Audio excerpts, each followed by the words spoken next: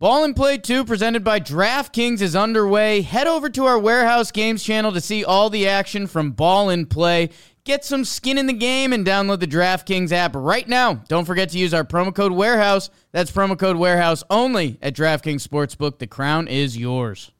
Welcome back to Bleeding Blue, presented by John Boy Media and Talking Giants. With me is one of my best friends, Nikki Snacks. This is a New York Football Giants history podcast. We're starting something new this week, Snacks, and I'm very excited for it. You get a little bit of a teaser and a taste of what we're going to be talking about from the title of the video, title of the show. Snacks, how are you doing? I'm doing great. Really great. My hair looks pretty good. My eyes look blue. Whoa. You have beautiful eyes. We've always talked about how you have beautiful eyes. It's really nice of you to say. Yeah, but other than that, I'm doing really good. Check out this sweatshirt, by the way. Isn't that cool? Where'd you get it? And it's it's the Bill Belichick style. Ooh. Really cool. I made it myself. Whoa. Wow. Yeah. I typed in cutoff hoodie, and then I saw customized cutoff hoodie, and then I just put G and then men on it. You should sell them to Bleeding Blue and Talking Giants listeners. Oh, you want to? I think we should. I don't think I'd make any money, but yeah, that's a good idea. It's the same thing like what Bobby does for like the stickers and stuff. Like he doesn't make money on that. That's true. But probably loses money. This is like, I get like a lot of compliments on this. So yeah, no, that's great. Especially Bill. I think a lot of people would appreciate the Bill Belichick. And you know what? It's great. I'm trying. All right, we're going to get to Giants history. We're going to talk about this one. Bill Belichick is Giants history. So Bill Belichick is Giants history, but I'm trying to become a person that wears a sweatshirt. I'm not doing it right now. I'm trying to become a person that wears a sweatshirt indoors. I'm trying to adapt that mentality because I think it's fun. It's very cozy, but I get too hot. So I think that's like the perfect, like meet me halfway of sleeves, but sweatshirt with the hood, etc. It's the most ideal thing. And, when we can actually go to football games, which we probably won't be able to until never, like 2040. I recently dropped this is my September wear. That's your September wear. Yeah, it's perfect because it's not hot, but it's like maybe a little chilly. Breezy. Because the Meadowlands is always like 15 degrees colder than wherever you are because of the wind and everything. Mm-hmm. So yeah, this is my go-to. But you want to get into this, bitch? Yeah. Why don't you describe kind of what we're moving to, what we're doing? It's a kind of, if you were listening last summer to our show, it was just a podcast at the time, but if you were listening to our show, we were reading a book called If These Walls Could Talk by Ernie Palladino, when we kind of went through the chapters. And that was honestly my favorite, show idea, segment idea that we had and that we did over the summer, reading that book, going chapter by chapter and reading some of our favorite stories. So what are you going to be doing? I was reading that. So now you're going to be reading something. What are you going to be reading? Something. Yes. And that was a lot of fun. We like to read, especially about Giants history. So this book is probably near and dear to a lot of people because that's the book right there. It's called A Team to Believe In. And it's written by, I don't know if you noticed who it's written by. Tom Coughlin. So Tom Coughlin was the Giants coach from 2004 to 2015. Mm-hmm. And after the magical 2007 season, he wrote a book about that season. And I can promise you that all the behind the scenes stuff that we will get to, it is well worth your time. And if you do love the Giants, which if you're listening to the show or watching the show, I would assume you are a fan. So we're going to talk about this book and just some, we'll start with the first couple chapters today, because it's not that long of a book and we'll get to it all. There's a couple crying moments because I've read the book a few times. Oh, and you're a sobber. Like I was crying last week. You were crying last week when we were talking about how much you love Eli Manning. You shed a few tears. Right, exactly. And I love Tom Coughlin. So I'm not crying this episode because the first two chapters are not cry-worthy. No. Anyway, you want to get into it? Let's get into it. Let's get into it. Okay. So I want to start off. We're going to start. I was wondering how I'm going to do this. If I want to start later in the book and just really get to like the fun, juicy stuff of the stories, but obviously that's boring a little bit, I guess. So I want to start at the very beginning and how it leads up into the actual 2007 season. So Coach Coughlin writes, the first chapter is really about the 06 season and the playoff loss to Philly and what needs to be done in 2007. So obviously the Giants lost to Philly in the 2006 wild card game. I think it was 23-20 on a last second 38-yard field goal by David Akers, a game in which they had come back down 10 and made it a game. And that second half of the game, Coughlin actually talks about it in here. He saw the first signs of Eli's real growth. He said he saw it in 2005 when he had a very nice year, but that second half of the wild card game against Philly, he showed that he really can be the franchise guy and a guy that the Giants can win with. But it just obviously the first insert that I want to say, it's very quick. Just getting to the playoffs was a relief to some in the organization and probably to Giants fans as well. But there is no relief for me, talking about himself, Coach Coughlin, because the Giants were 6-2 to start that year. And they were riding high. Everything was going well. And then all of a sudden, 4 losses in a row and a few really bad ones. If you remember correctly, they lost to the lowly Jaguars. And then the next week, they lost to the Tennessee Titans in brutal fashion. I think we were just talking about, they were up 24-0. And Matthias Kiwanuka had Vince Young wrapped in his arms for a sack to win the game. And Vince Young scrambles for 20 yards and the Titans pull off the comeback and win the game. So that is just where it was. And the whole media and all the fan base was wanting to fire Tom Coughlin. So that's why bringing that up to start, that just getting to the playoffs was not enough for him. Maybe to some, but not to him, because of just how the team started, how it finished, and everything in between. And the locker room was in disarray. And we talked about this over the summer in If These Walls Could Talk, where Michael Strahan had a famous like peanut butter and jelly rant in front of his, like, that's what it's known as, like the PB&J rant, the PB&J speech, where after that, 24-point comeback against the Titans, where they allowed the 24-point comeback, there was a bit of beef between Plaxico Burress, where Plaxico Burress questioned the effort on the defensive side of the ball. And Michael Strahan, being the vocal leader that he was, and Snacks, this is something that's not talked about enough. Because Michael Strahan's a Hall of Famer, because he has the most sacks in franchise history, because he finished off his career winning the Super Bowl. We view Michael Strahan, he was the perfect leader. He was the perfect guy. He had a lot of things to say. And he got into a ton of altercations, like unnecessary altercations that you can argue hurt the team. Like crazy. Yeah.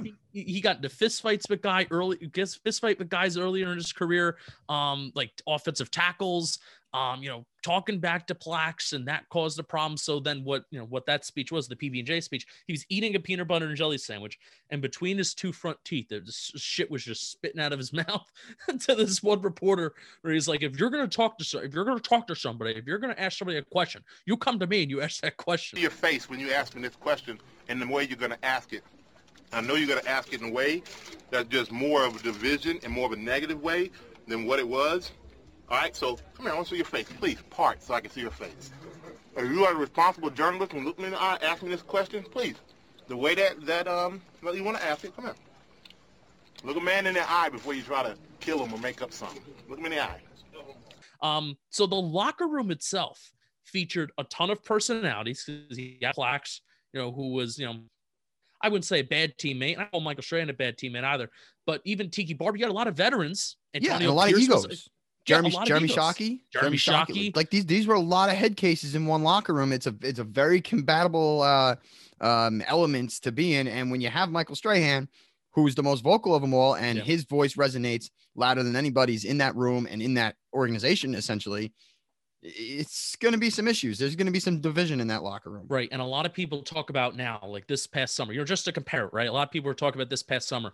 Are these young guys going to really get Joe Judge's message of, being a hard-nosed coach and discipline and stuff like that? It's always you feel like it's always the young guys. Like a young team is very receptive to that. But the Giants, back then, Shockey was pretty much a vet. Antonio Pierce was signed as a free agent. Plax was signed as a free agent. Michael Strahan, we all know, was kind of towards the end of his career. So they were a veteran-filled team. Yeah. So these aren't guys that you would typically perceive as guys who would be very receptive of Tom Coughlin's no nonsense. We're going to talk about firm, fair, honest, and demanding. Firm, fair, honest, and demanding. That's the code I've always operated under. Mentality that he had when he came in. Yep, absolutely. And it's funny you mentioned that, because we are going to get to something about that in just a few moments. But really just that the playoff game that he talks about and how he saw it through his eyes is really telling, because obviously the coach and the players think they're going to win. But he really thought that they were going to win. Even when they were down 20-10, he said through all the injuries, through all of the media and through all of the distractions from players in the media talking, I went into the fourth quarter thinking we were still going to win this game.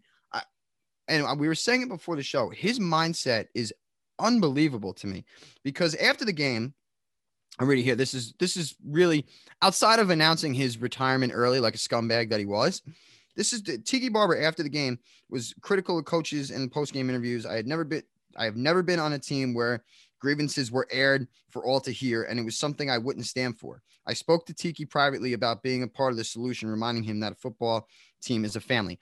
And I'm sorry, this was after the playoff loss in Carolina. I apologize. And just goes to show that when he takes that, so right off the rip, I don't think they liked each other at all, which I know I don't understand, because without Tom Coughlin, Tiki Barber is probably still fumbling the football. And for him to just air his grievances out in the media is never good to begin with, let alone when you're the star player on the team. It shows the young guys and the other guys on the team that, okay, well, this is okay. I can blast the coach. I can blast the organization in the media. You can't do that. I'm sorry. You just don't do that. So that was the first instance of which Tiki really became a thorn in the Giants' side, and it all went downhill. Obviously, he announced that he was retiring at the end of the year in the middle of 2006. And to me, shot to shit everything. How do you play like that? I don't know how a team goes in preparing week in and week out, and they're looking at Tiki Barber like, well, this guy's checked out after the year. Yep. So it puts a stain on it. But I wanted to I'm not going to talk about Tiki. We're going to talk about him later on this summer. I can't get into it now. So let's just briefly, is Tiki Barber the most hated player, like in your mind and in your fandom, who has ever played for the franchise? There is not a close second. I hate Tiki Barber. I hate him. And there is a story that we tell once a year. I'm saving it for the summer, because I think this show is going to be really fun over the summer when people are getting more excited for football and stuff like that. So we're going to share it once a year. I'll even try to find the date that we shared it last year, and we'll try to share it around the same time. Yes. You had an interaction with Tiki Barber's family. Mm-hmm. So we'll save that. Not him, with his family. Not him. Yeah, it was ugly, and it's not something I'm proud of, but it's something that needed to be done. So I don't should give a be shit. though. Of course I'm proud, because there's a lot of people who also agree with you. You have your spit list. If you ever saw him in person, you would spit on him. Correct. There's a lot of people that are on that list. Tiki Barber, I'm sure, is very close to number one. He is number one. Mm-hmm. Big. So you had an opportunity to get a close second and metaphorically spit on somebody's face, and you did. So we're gonna save that story though. We will indeed save that story. Stay tuned. But back to Tommy C, Coach Coughlin. So like I was saying before, this 2006 season was a drag for him and a drag for, I'm sure, his family, because that was his third year coaching. And honestly, they made the playoffs 2 of the first 3 years, which is pretty impressive for a quarterback second and third year. But it wasn't enough, because he was a lot to handle, Coach Coughlin. Like, he was kind of a prick in the media. He was a prick to the players. He came in as like this dictator, like no fun, no nonsense. Put your socks on right. Show up 5 minutes. If the meeting's at 12 o'clock, you're here at 11:55, or you're late. Like, so he was very authoritative. So that may not resonate well with others. Yeah. And after the 2006 season, I had mentioned that he was so confident that he was coming back, when everybody in the media, every newspaper outlet blasting him, every radio host in New York blasting him that Coughlin's got to go, Coughlin's got to go, Coughlin's got to go. You hear that for months and months and months. And then when your season ends in disappointment after an 8-8 season and a close wild card loss, You're like, okay, is this it? This might be out. The players are talking shit about me in the media and everything like that. So he goes into it thinking that he is going to be the coach next year, which I still find mind blowing. And he goes home. I have a quick question about that. Shoot. Man, this is really going to test the memory, and this is bad prep on our end. Do we know when Ernie Accorsi retired? It's mentioned in here, but it was obviously after the 2006 season. Right. I don't know the month. I wonder when people knew, and include this in the comments, include this in the replies. We're doing the live chat right now. Mondays at 6 p.m. By the way, if you're watching this afterwards, Monday 6 p.m. on YouTube, on the Talking Giants YouTube. We have a good time. Thanks for everybody that's been tuning in every week. But it's so strange to hear how Coughlin was so confident that he was coming back, despite there being a GM change. It's not because Ernie Accorsi got fired. I'm sure he had an idea that Ernie was going to retire. So, and typically, the whole, you want to keep the GM, and which the Giants are not good at, by the way. You want to keep the GM. Lord. You want to keep the GM and the coach, on the same arm length together. If you have a new GM coming in, you kind of want that GM to pick your coach, but also the Giants usually don't hire outside the building, which was the case with Jerry Reese, which, for 2 Super Bowls, I would say it relatively worked out. There's nothing I can say bad. I could say a lot of bad things about Jerry Reese, but then after that, you have to appreciate what he did, and he should be in the Giants Ring of Honor. Just saying. But so Coughlin's feeling confident, and he stayed late at the office one night. He gets home. I pulled up to the driveway, 9 p.m. on a Monday.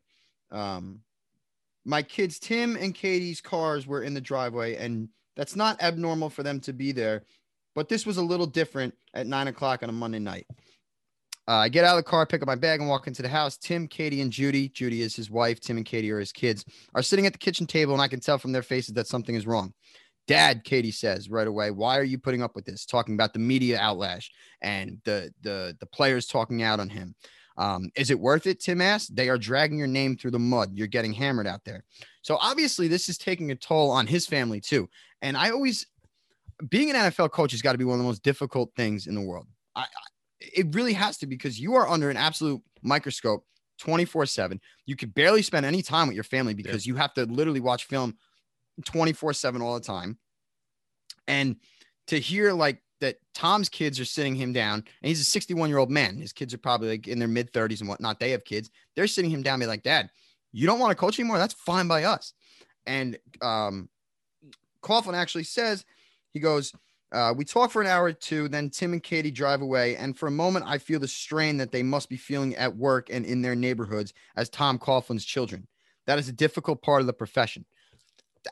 That really is tough. You don't think about the family members when the New York Post you're on the back page of the New York Post talking about getting fired and should be fired. And this guy sucks. He can't do it. He can't do it. Like, that's my father. That's not an easy thing to deal with. So I could understand why Coughlin feels a certain way about his job security and, getting hammered in the press, and then having to feel like his kids it's a burden for them too. So that's a big double whammy for Coach Coughlin. Yeah, it's one of the few professions where, you can be an asshole and you can fire back, but it's one of the few professions, maybe in life, and maybe I'm also getting this wrong, I feel like a player can easily fire back too and say, we're doing our best, it's a team game, blah, blah, blah. But no, as a coach, you really can't fire back because you're the leader of the team, and you need to be calm, composed, cool, collected, everything like that. So that's a really good point. It's so strange how, maybe, Coughlin was so confident that he would be coming back, but also I'm sure there was a part of his mind that was saying, and that was asking, is it right for me to even come back? Like, would I want to come back? Exactly. And it's funny because Tom Coughlin might have been the only person on planet Earth that was confident he was coming back for the job. I think it was evident in the sit down with his kids that they saw the writing on the wall, and they almost wanted to drag him out of the office because they didn't want him to keep putting up with it. Yeah. But shortly after, he had a meeting with John Mara and the organization, and it turns out they gave him a 1-year deal. This was it. The mandate. He said, and I quote, "As I walk out, I am satisfied that they believe I can be the one to turn this around. Though it is unspoken, it is clear it is time to win or else." So Giants usually don't They usually don't keep, what do they call it? Lame duck coaches or lame duck GMs. So they gave him a 1-year extension, but if they didn't win this year, he was out the door.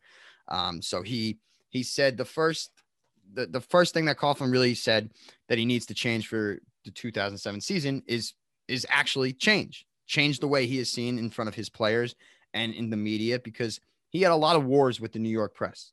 He was not a very good person to ask questions to and ask follow-up questions to. He was very short, he was very stern, and he was very long-winded in his opening statement, which I will get to. So Giants Pat Hanlon goes up to him and he says, I think to kind of get back into some good graces with the media, you should meet with them one-on-one and see what they want from you and what they want from your press conferences and go from there. And so Coughlin meets with, he says, 8 different writers, and the conversations allow me to gain a better understanding of media, their concerns, and how they perceive me. Afterward, I review my notes. Just what do reporters seem to want? And he lists, they want more access to me and the assistant coaches. They want more patience and understanding from me. They want fewer statistics and more insight when I answer questions. They want shorter opening statements so they can get in more questions. The beat writers want more time with me on Fridays. They want me to call reporters by their names, that made me laugh. And they want me to watch my body language and tone. So he was clearly a bear. And I think it was a good first step for him to kind of get in the good graces of the media, because when you're in the good graces of the media in New York, your job is probably a little bit easier. Yeah. So I thought that was very big of him to kind of have those one-on-one sessions and see what the media wants. Yeah. I mean, you can, I feel like this is so much of a bigger deal in New York than anywhere else. And I really don't think, at least right now, it might've been different when it was just newspaper and it was just radio, right? Might've been different when it was just kind of those two things, and internet too, just blogs and stuff like that. I'm talking, pre social media, everyone is on Twitter. Everyone's getting their news through Twitter, Instagram, whatever. I don't know if the New York media was always, nasty, so tough. I mean, there's more of them, right? There's more New York reporters than there is in, for the Arizona Cardinals, right? There's just more of them, but I never knew if they were always like nasty and intense. I know that, being on the back cover of the paper and the Post, that's never any good. At least right now, I don't really feel like they're like intense and they're mean and they're no, bad. It definitely feels like it's more soft now, which is kind of weird to me because there's so many more outlets and so many more like ways to express stuff like that. But in New York, nevertheless, and this was my main point, in New York, nevertheless, there's such a value to being a people person. Right. There is. I mean, and you see that with the head coach that we have right now for the Giants versus the head coaches, the 2 head coaches that we had previously, simply just being a people person, even if you're a good coach. Now, obviously, just because you're a good people person doesn't make you a good football coach, but I feel like it can go a long way in terms of communicating with your players. And that's where I really feel like, Coughlin identified that one aspect of, how am I communicating with my players? Yeah. We firm, fair, honest, and demanding. But the thing that in America's Game, which he said, I watched the first, my Snacks' prep was reading like the first 3 chapters of this. So that was a lot of prep. My prep was watching the first 10 minutes of America's Game in 2007. And what he said that he needed to add to that slogan, firm, fair, honest, and demanding, was caring. He said he needed to add to that slogan, and not just caring about their development, but also caring about them as human people, which that's being a people person. And I think being a people person to players is a very, very important thing. And especially if you want to have the old school take of, oh, these players need to be coddled and these players need to be cared for, blah, blah, blah, you can have that take, but also, I don't know, just as a human being, I would like to be cared for. Right. Exactly. So know that the guy in charge of my profession, my boss, is caring about me. It's a very good feeling. That makes you want to play harder. It makes you more attentive and more motivated to actually put in the time and effort. So that's a great segue, because change is what he needed to make after the 2006 season, because he knew if he didn't win 2007, it was game over. So an insert here: over the course of 4 decades, I have coached at 3 colleges and with 5 NFL teams. And at 3 of those stops, I was the head coach. Never once did I question my approach or my process. I knew one way to coach football and deal with my players, and it had worked on both levels. It didn't mean I never took a hard look at myself to improve, but I never sought out a new way to interact with the players. I simply have never believed that a head coach must be friends with his players or tell them how great they are every day to be successful. Rather, my job is to help them be the best they can be, and by doing so, win football games. So Wellington Mara and the Giants hired him in 2004 because that team was undisciplined. They had no leadership, nothing at all. Everything seemed to be dead in the water. So you hire a stern and, a tough football guy like Tom Coughlin that's going to take no shit from anybody. And you saw in 3 years how that wears out on players, that wears out on team morale and everything like that. You have to be a human being. Like you were saying, you have to be caring. You have to be respectful. You don't have to treat them like they are JV players in high school. They are NFL players. You could ride them hard. You could coach them hard, but you also have to show them some kind of compassion or some kind of care that shows them that you're behind them. You have their back. You have their best interest. And I think once you show that compassionate side and that caring side, you will get that out of those players. So I actually laughed at this little paragraph. It said, there is no denying the age gap between me and the men I coach plays a role. There have been many successful coaches in a lot of sports who seem to not have an issue with age difference. Phil Jackson, John Wooden, Tom Landry, and Tom Lasorda. Most of our players were born in the 1980s, and my own children are older than many of the men I coach. When I talk about Vince Lombardi, they wonder who that is. When they play Jay-Z, I say, what is that? When I bring up FDR, they think I'm talking about a highway in New York City. But as obvious as the difference in generations are, the solutions to the problem are not readily apparent. And he goes on to say, change is the theme of the 2007 offseason. And the director of player development, Charles Way, he put it best to Coach Coughlin. This is where it all stems and all the stories you hear about him being softer. He goes, be the guy you are when you're with your children or your grandchildren. And this is what hit Coach Coughlin the hardest. He goes, I am a completely different person with my family and loved ones as I am with my players. And if I show them that side, am I going to be vulnerable? Will they take advantage? Will they not buy in? So his whole thing was really to just kind of interlock both personalities, so to say. Yeah. There's Coach Tom Coughlin, and then there's loving, caring grandfather, father Tom Coughlin, and mix it and find the perfect mix. So he goes on to say, he has a point. I am very different around my loved ones, particularly the grandchildren. Funny, crazy, down to earth, involved. Obviously, I won't be building sandcastles with Eli Manning or playing tag with Michael Strahan, but perhaps I do need to open up to more fully connect with the players. I need to make it obvious that I do care about them and that the caring is sincere. And I think, and we're going to really wrap it up around here because I wanted to bring out the fact that 2007 was all about, it all started with Coach Coughlin changing his philosophy and his way of going about it. So he really he just hammers home how much the change was needed, and he just wanted to have fun. 2007, he wanted it to be fun. Yeah. And you hear about the bowling trips and you hear about everything. And his first team bonding experience was a casino night in Giant Stadium. All the players there, they had drinks and food and wings. And were they gambling? They had play money.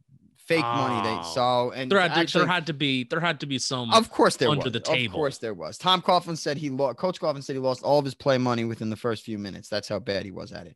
But he said he got to know everybody better. He was connecting with guys like Osi Umenyiora, talking about everything but football. So really connecting with his players on a personal level and showing his caring side. It started in that offseason, and that's what propelled the 2007 season. So, we're through that part. Love it. It's a lot, but I thought it was good to start with how the 2007 season came to fruition and how it all started. And it really all did start with Coach Coughlin understanding what he had to do and making the necessary adjustments to do so. So, Coach, good for you. And I can't wait to talk about the next two chapters next week. Yeah. I have it up in front of me right here. This will be like our kind of like wrapping up point. He started as the Jacksonville Jaguars head coach in 1995. Mm-hmm. They were a new franchise. Yeah, brand new franchise. And within 2 years, they're 11-5. They're 11-5 in 97. They're 11-5 in 98. Then 1999, they're 14-2. And Crazy. they make it to the AFC Championship game. You know, Man, good coach. Then they take a downward spiral from there. But still, I mean, you know, Tom Coughlin is looking at himself, you know, post 2002. I mean, he doesn't coach for a year, but still, when you take the jump to be the head coach of the New York Football Giants, you know, in terms of, you know, changing your personality, that's not something that's on the top of your priority list. You're like, no. I just took a new franchise, and within 1-2 years, we were we made the playoffs. And then in another 2 years after that, we were in the AFC Championship game. Right. Like, so so he's sitting there saying, and he should, I was able to do all of this success with an infant franchise just built from the bottom up. And I took them to this height. All with the coaching style that I've had for the last 30 years. And so now I'm joining the Giants. And now I'm joining the Giants. The New York Giants, my dream job. And all of a sudden, after 3 years, if I don't change my ways, I'm out. And we're fucked. That was my first F word of the night, by the way. Wow. Mm-hmm. Good fool. That's because you were kind of like the main host this episode. You had like the moderator type of flow to you. How did it feel? It felt good, right? It felt very good.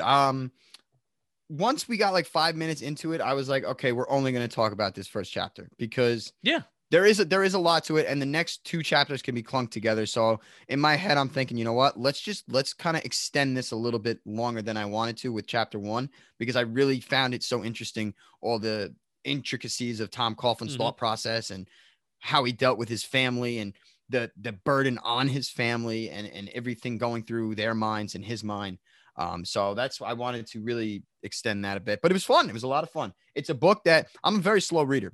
Like, I'll read the newspaper every morning. It takes me an hour, and I read slow, but this book you breeze through because you love it. This is it. This was the greatest season as a fan ever. And getting to hear from the coach firsthand is a breeze. So I hope whoever's listening that hasn't read the book is going to enjoy our follow through with it. What Will Ferrell movie does he say everybody love everybody? Semi-Pro. Hey, I got a ring up here too. Mine says love. Think about that. Everybody love everybody. Come on. Jackie Moon. Semi-Pro. That's the theme of the episode. Everybody love everybody. I got a ring. You know what it says? It says ELE. What's it stand for? Clarence? Everybody love everybody. That's right. Everybody love everybody. Sorry. I was Jackie Moon for Halloween in 2012. It's a good way to wrap it up. Yeah, I'd say so. Well, thanks for listening, everybody. Yeah. Thanks for watching. Thanks for commenting. You peasants. I'm just kidding. You're all great people. We love you all. We do. Thank you for Bleeding Blue. We will see you next week. Keep on bleeding blue. Until then, peace.